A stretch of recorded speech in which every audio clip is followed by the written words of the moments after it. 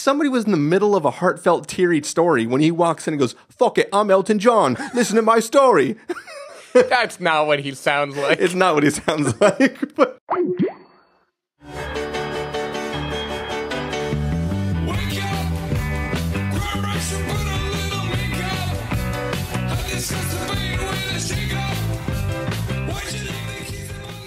hello, everybody, and welcome to the Spoiler the Warning podcast. This is review number 559 with a review of Rocketman. I'm Christopher Schnese. And I'm Stephen Miller. And if you're joining us for the first time, the Spoiler the Warning podcast is a weekly film review program. Each week in the show, we're going to dive in, debate, discuss, and argue over the latest film releases coming to a theater near you. This week, we are talking about the film Rocketman, which I believe actually came out last week. Right? Yeah, for you people who weren't at Cannes, it came out last week. So Steven's been away on Cannes on a little vacation trip. I've been here, did one episode to kind of hold things over in there. We recorded a remote episode while you were at Cannes, but now we are back to our regularly scheduled program, at least for 2 weeks before I'm gone for 2 weeks. Yep. But yeah, we're here, we're back, we're talking about stuff. We're going to start here with Rocketman. How you doing, Steven? Doing good. It feels good to be back. It's been so long. I'm finally reunited with the Elton to my Bernie, the Robin to my Batman. Feels good. Good to have you. We're here talking about Rocketman, which is a biopic about Elton John. Mm-hmm. So, I mean, in usual fashion, we probably want to let everybody know our history and thoughts on Elton John, I guess, in general, just because that may or may not factor into what we thought about this film. Maybe, I'm just speculating. Maybe. Did you listen to much Elton John, or how familiar are you with his works? I would say I'm medium familiar. So my dad is a big classic rock buff, as most dads are, I believe. But he always made a point of playing albums for me and describing this is the really good one that he did. This is the concept album where he did a Western instead, blah, blah, blah. So I know when I was a little kid, there's a story of me as a 2-year-old singing all of Crocodile Rock to my dad's friend on the phone just to prove that I could remember all the lyrics. I don't know. I have a fond recollection of some Elton songs. Candle in the Wind obviously was really big when they rewrote it after Lady Di died. And I was old enough when that happened that I could remember music. Yeah. But I never... It wasn't cool in high school to re-listen to Elton John. I feel like Wayne's World made it cool to listen to Bohemian Rhapsody. Yeah. But I don't remember anyone in high school who was talking about Elton albums. So I have a familiarity. I knew most songs in this movie, but I had never really gone back and gone through his catalog like that. Yeah. So for me, I have never purposely listened to Elton John. I feel like my entire experience with the music of Elton John has been through osmosis and mostly through film. Mm-hmm. Different things that contained music of his. Even as before we started playing, you were playing through a few pieces from his catalog, and I was like, oh, I've heard most of these before. I just never really thought about it when they were playing. We even did a karaoke duet of Can You Feel the Love Tonight just a few months ago. You can do anything on karaoke. Mm-hmm. They have the words right there and everything for you. It's great. I think going into this film, I wasn't necessarily looking forward to or worried about seeing this film. I was just I want to see this musical biopic with music that it seems good, at least from the trailer. All the hits that they play in the trailer, I was yeah, Elton John's music's great. This movie could be good. Mm-hmm. What about you? When you were going in, were you more excited than when you didn't see Bohemian Rhapsody at first? Yeah, for sure. I mean, I was excited also just from buzz. This didn't get rave reviews or anything, but it premiered out of competition at Cannes, so a bunch of people saw it, and everyone was saying that was actually a lot of fun. I didn't hear a lot of people criticizing the movie very heavily, so I knew it was at least a fun time. I figured it would be better than Bohemian Rhapsody. I wasn't thrilled to watch it or anything, but when I was settling into my chair and remembering I was about to listen to the greatest hits of Elton John, there are worse things you could do with a couple hours. That is true. Also, it was this isn't going to be crazy for the rest of the country, but it was in the 80s here in San Francisco, which is a nightmare. Actually, the movie starts in the 60s. Nice. But yes, it was over 80 degrees here, so being inside to do anything except apparently watch Dark Phoenix was something we were definitely up for doing. But yeah, what do you say we get started, Steven? Yeah, let's do it. We're going to take a listen to the trailer for Rocketman, and then we're going to come back and give you a review. Feeling empty. I could hear the whole tune in my head. It was all there, I could see all the notes, and I just had to get it out. It's a little bit funny, this feeling inside. What did you say your name was again? My name is... Reggie! Reginald Dwight. Reginald. That's my granddad's name. So how does a fat boy from nowhere get to be a soul man? You gotta kill the person you were born to be in order to become the person you wanna be. I'm thinking of changing my name to Elton. But that's my name. Yeah, I know. You could be the best-selling artist in America if you desire. I was trying to do something bold. Why are you still something flashy? Can you even play the piano in those? Let them know who you are. And just don't kill yourself with drugs. So how does it feel to be a star? It's never gonna last. Let's just enjoy it while we can. Those sleeping arrangements get out, all of this is gone. I just hope you realise you're choosing a life of being alone forever. Don't you want to just sing without this ridiculous paraphernalia? People don't pay to see Reg Dwight. They pay to see Elton John. Sorry. I know.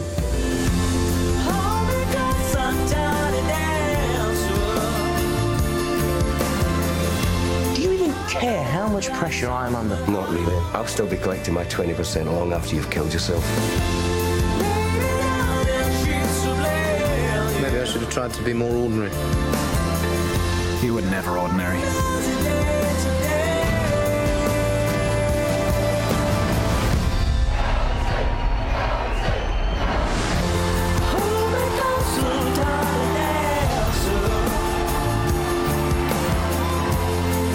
What a shy little boy you were. Look at you now. All right, so that was the trailer for Rocketman. As we mentioned before, it is a biopic about sort of the general life of Elton John as he became a music it's squishy. person. I feel like it's hard to define. Yeah, it's sort of a nebulous telling of the idea of the experiences that he had while he was raising to fame, I guess. What did you think of Rocketman, Stephen? I liked it. I didn't like it a whole lot. So I think this is much better than Bohemian Rhapsody. Like, I certainly enjoyed it more. And I think it's because this is a movie that, like it or hate it, it definitely wants to be something. Like, it has a style, it has a thing it's trying to do, and it commits to it 100%. Like, it's kind of crazy to me that the same person directed this movie that directed what, like, the scraps of Bohemian Rhapsody became. Because I feel like Bohemian Rhapsody was no style. It was just like, we're going to play through all the songs of Queen. Nobody's even going to live sing. We're just going to hit play on the CD player, right? And like, we're going to watch lip syncing for a little bit. And in between, we're going to stitch like the most Dewey Cox, like obvious biopic we can.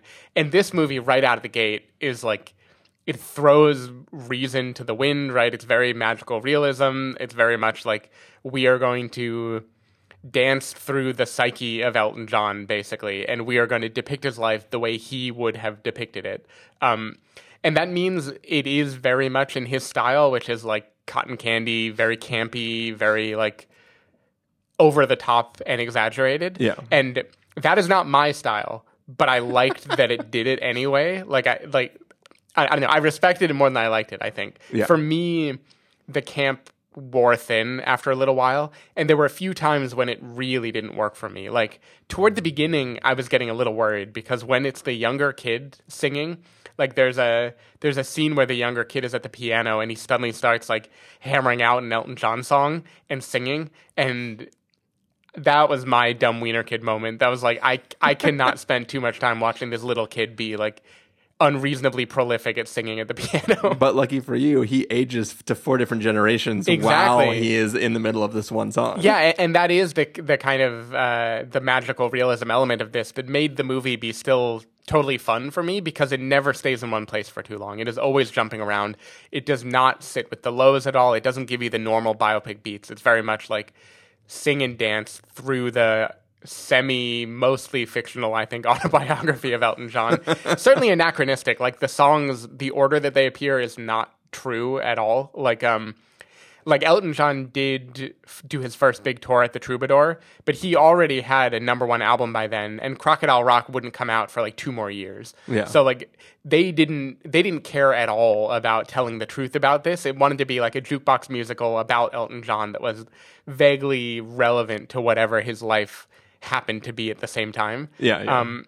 So I don't know. A few things come over really well, like how insanely prolific Elton and Bernie are. I feel like that was really interesting to see, and the movie, if anything, downplayed it. Like I looked up afterwards, and in real life, between I think 1973 and 1975, they released 7 #1 albums. Like they were just insane. Like they would just sit in a room, much like it's depicted in the movie. Bernie would write lyrics in an hour. Elton would look at them and hammer out music in like 25 minutes, and that would be it. And they just could keep doing that over and over again. So I feel like the movie definitely has enough of the joy of music to keep you going. I don't think when it gets personal into like the story of addiction, at least like the more standard parts of the lows of the low, it kind of felt like it wasn't taking itself seriously, so I didn't really feel like I needed to either. Yeah. But yeah, I don't know. I think Taron does a good job of it. I respect, like, this movie is happy to be way more queer than Bohemian Rhapsody was. Like, it has no problem showing from the very beginning Elton John was gay. Here he is making out with men. Deal with it. Yeah. And, like, again, that goes back to it was much more, like, true to the person of Elton, even if it isn't true to the facts of Elton. Yeah. I don't know. I felt fine watching it, but I didn't love it at all. Well, Stephen, I didn't love it at all either.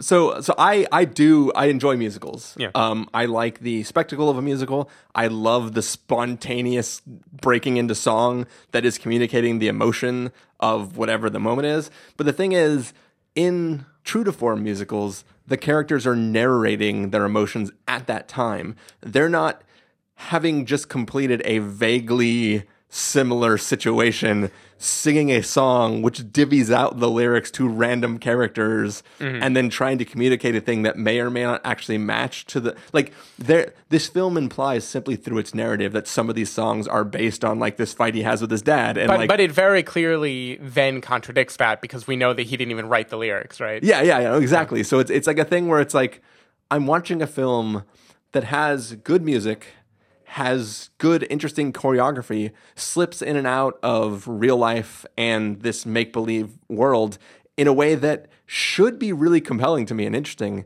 But I think the narrative shorthand of the film pulls me out of the magical realism that you're talking about and makes me slightly annoyed with what I'm watching, because we're getting no narrative. Like, sure. Right? It's like, oh, genius piano boy, now he's a rock star. And also now he drinks and does coke. Yep. And then it's like there's never nuance to the character. We don't see a gradual descent. There's literally it's not even a joke. It's a sudden moment where he wakes up a week after the last scene and suddenly he's an addict and it's all crazy. And I guess in some world you can call that an artistic way to show that, like, here was him just getting into fame and now this is him diving into that thing. But just for me, that didn't work. I think from the beginning of this film, what set me off was some minor spoilers for the narrative framing of this film. This film is technically flashback in that Elton John has walked into like some sort of AA type group because he wants help. Mm-hmm. And he is framing everything we're seeing as his narration of what his past life has been. Mm-hmm. This motherfucker... The first, like, 3/4 of the movie, at least. Yeah. But this motherfucker storms in unannounced to a place where everyone knows who Elton John is. Sure. And fucking takes over a therapy session for 2 hours. Mm-hmm. This guy's an asshole. I could not. Is that not clear from the movie? Yeah, but like I could not watch this film, and everybody is like, "Oh, Elton, tell us more about your life," and they're eating it up. Somebody was in the middle of a heartfelt, teary story when he walks in and goes, "Fuck it, I'm Elton John. Listen to my story." That's not what he sounds like. It's not what he sounds like, but that was as like pompous as he could sound. But you know what I mean? Like, from the get-go, I was annoyed at what I was watching. I was like, has he been going to this session for a while? Do these people? No. Oh, he just barged in, and also is dicking over a whole concert. Like, because he's larger than life. It just the narrative framing annoyed me, and I think that really there's nothing compelling about the story. He starts as a child prodigy, and suddenly is into drugs. He's just cranking out record after record. There's like wars that are going on between his managers of like, this person signed him for like 8 CDs at the very beginning, which makes sense why in real life, in that span of just a couple of years, they put out like 8 albums because they wanted out of that contract, right? Yep. Like, fine, we'll just put out 1 million hits. Like, there is no progression in the story. We're just suddenly in magical realism land, and he's yelling at people. And for me, I found this film very, very tedious, and all the things that I should be celebrating because it was fun and interesting were being held down by the fact that like we weren't actually getting a story, and I was learning nothing about Elton John other than the fact that he didn't write any of his own songs, at least the lyrics to them. Yeah. And because I wasn't familiar with the catalog, I mean, I heard a bunch of these songs before, but I was never like, oh, Elton John wrote these great songs. I was like, oh, these are songs I've heard before.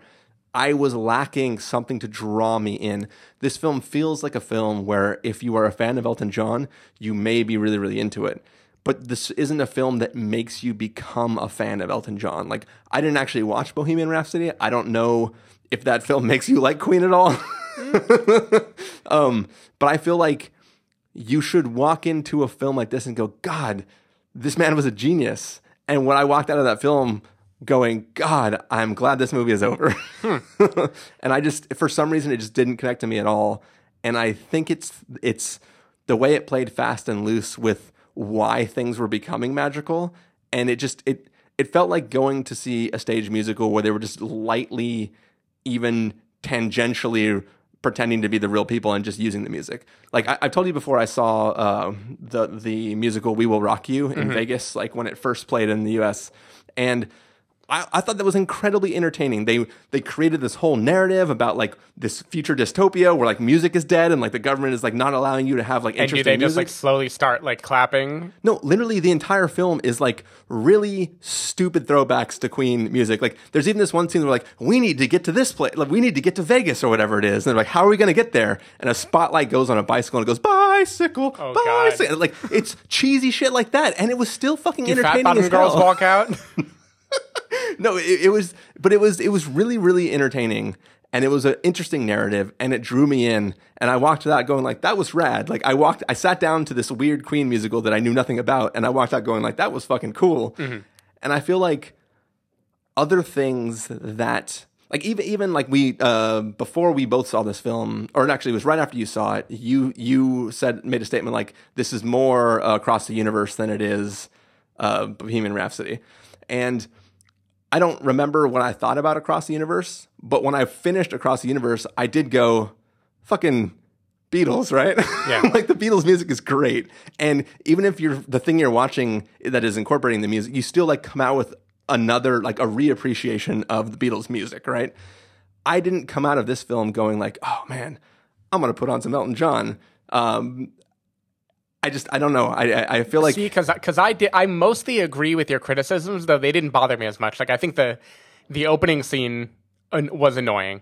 Like, for maybe not the rational reasons you described, but it just felt cheeky in a way that I was like, oh, okay, fine. This movie is annoying me. But then when it breaks out into magical realism, immediately from that scene, I was more on board. But like I mostly feel you. I think I was going to rant if you didn't about how weird the conceit of tying the lyrics to his life are when the movie makes such a point of him not writing the lyrics. Yeah. Certainly not writing them in the order that these life events would have happened or anything either. Yeah. So I kind of had to start feeling like, why am I enjoying this anyway? And the answer is it was just kind of a a distillation of Elton John's brand or his style, right? This is how him now, as a 70-something-year-old man, looks back at those years, right? So time, when things kind of fast forward, they just time jump. That's probably how it feels to be in the throes of fame, right? And in addiction, and you crash one night and you wake up a week later and there's a party going on and you don't remember it happening and you're in the middle of it out of nowhere, I think there's something there to like. I do think caring about Elton John at least a little bit beforehand is probably a decent precondition. Yeah. Because this is like very much about him, and it's like a celebration of his style and his way of living, right? Which is the very glam rock, over the top, extreme, campy everything. And that can get tiresome if like you're not in the mood for it. I am surprised you didn't want to put on Elton music after this movie, because that was my experience. Like, I went home and immediately started, I have a shower speaker, and for the next like you immediately got in the shower, mostly because you walked home and it was 80 degrees outside. Sure. Yeah. No, but for the next 3 mornings, because I watched it like sometime last week. Yeah, the next 3 mornings, like I would always pick a different couple Elton songs to play in the shower. It was just silly fun, but I liked it. It's a very stream of consciousness way of seeing his life. You do not learn real information watching it at all. The thing that I like about it is kind of the thing I think that you didn't like, which this is not a biopic, at least not in the traditional sense. It is telling a heightened story of his life in a way that purposely omits any detail that would let you like really understand his life. Yeah. And that's, take it or leave it. It kind of depends what you want to see. At least for me, having seen so many very straightforward music biopics, I like that this decided to do something different with it. And for me, the Across the Universe-ness is that my memory of Across the Universe is that they're taking the catalog of the Beatles and just thrusting them into random situations where they are loosely connected. It's almost like Moulin Rouge, right? Where it just takes classic music, and not classic music, but classic rock, and repurposes it into a kind of, this is emotionally kind of related to the thing we're talking about, and we're going to break out into music. Not even with the... Like, it doesn't have the logic of a musical, because a musical, they are singing something directly about whatever it is that they're doing, right? So it's very much, I am this character, here's how I feel, this is what's happening, blah, blah, blah. And this is much more loose of, like, let's celebrate pop music and give you something to look at the same time. Yeah. And like I said, there are parts of that I was like, I think I would, under normal circumstances, be liking this. But it was something else. Maybe it was just the way that intro started that I never recovered from that. Just something about it annoyed me. And even conflict that should be in his life. Like, in the trailer, you get that scene where, like, Rob Stark is saying, like, oh, if our sleeping arrangements get out, it'll be the end of all of this or whatever, right? No one cares. Yeah. No one ever once cared. In fact, there's, like, a scene where, like, one of the... I don't know if it's the newer manager or the same manager who's like, whoa, just so you know, people are going to start asking your family things. You should probably make sure they don't say anything. And then he calls his mom and comes out to her. Mm-hmm.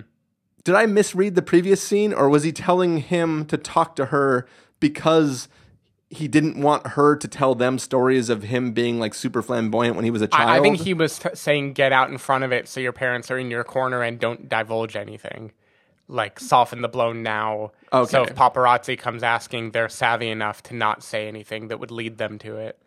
Yeah, but like either way, it was making sure they don't let it out, right? Right. Yeah. So it felt weird to like have him call her not. I mean, she whatever, but like theoretically, she doesn't know, and he's telling her. But there wasn't a scene. Hey, reporters are going to come around. Can you keep it under wraps because it'll be bad for my career.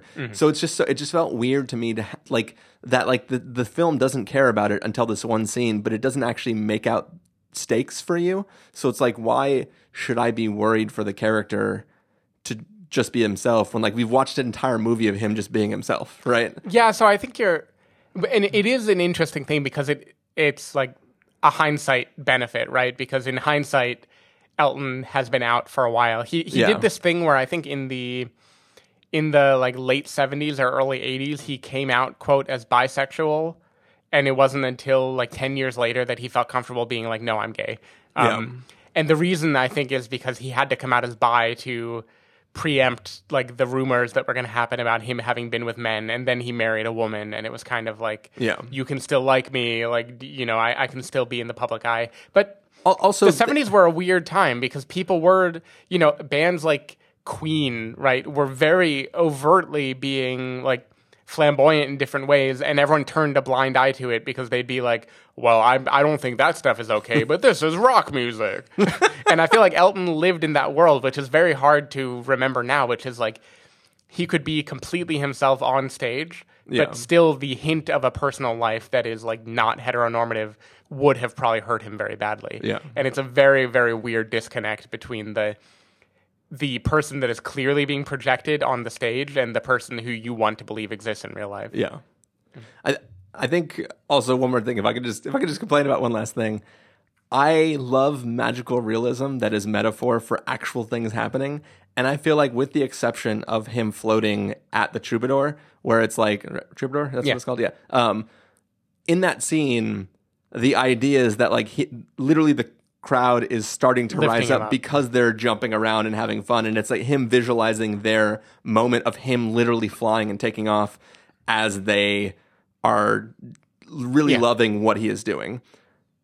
That whole scene, great, right? All of that is great. If that was the magical realism we were getting, where we were seeing a heightened version of actual events, that would be great. But like what we get most of the time, like him walking through a party and just singing to himself when no one else is participating in it.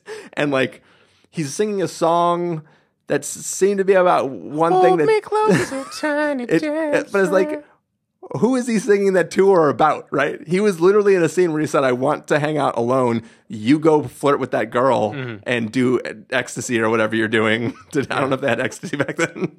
I'm really into drugs, guys.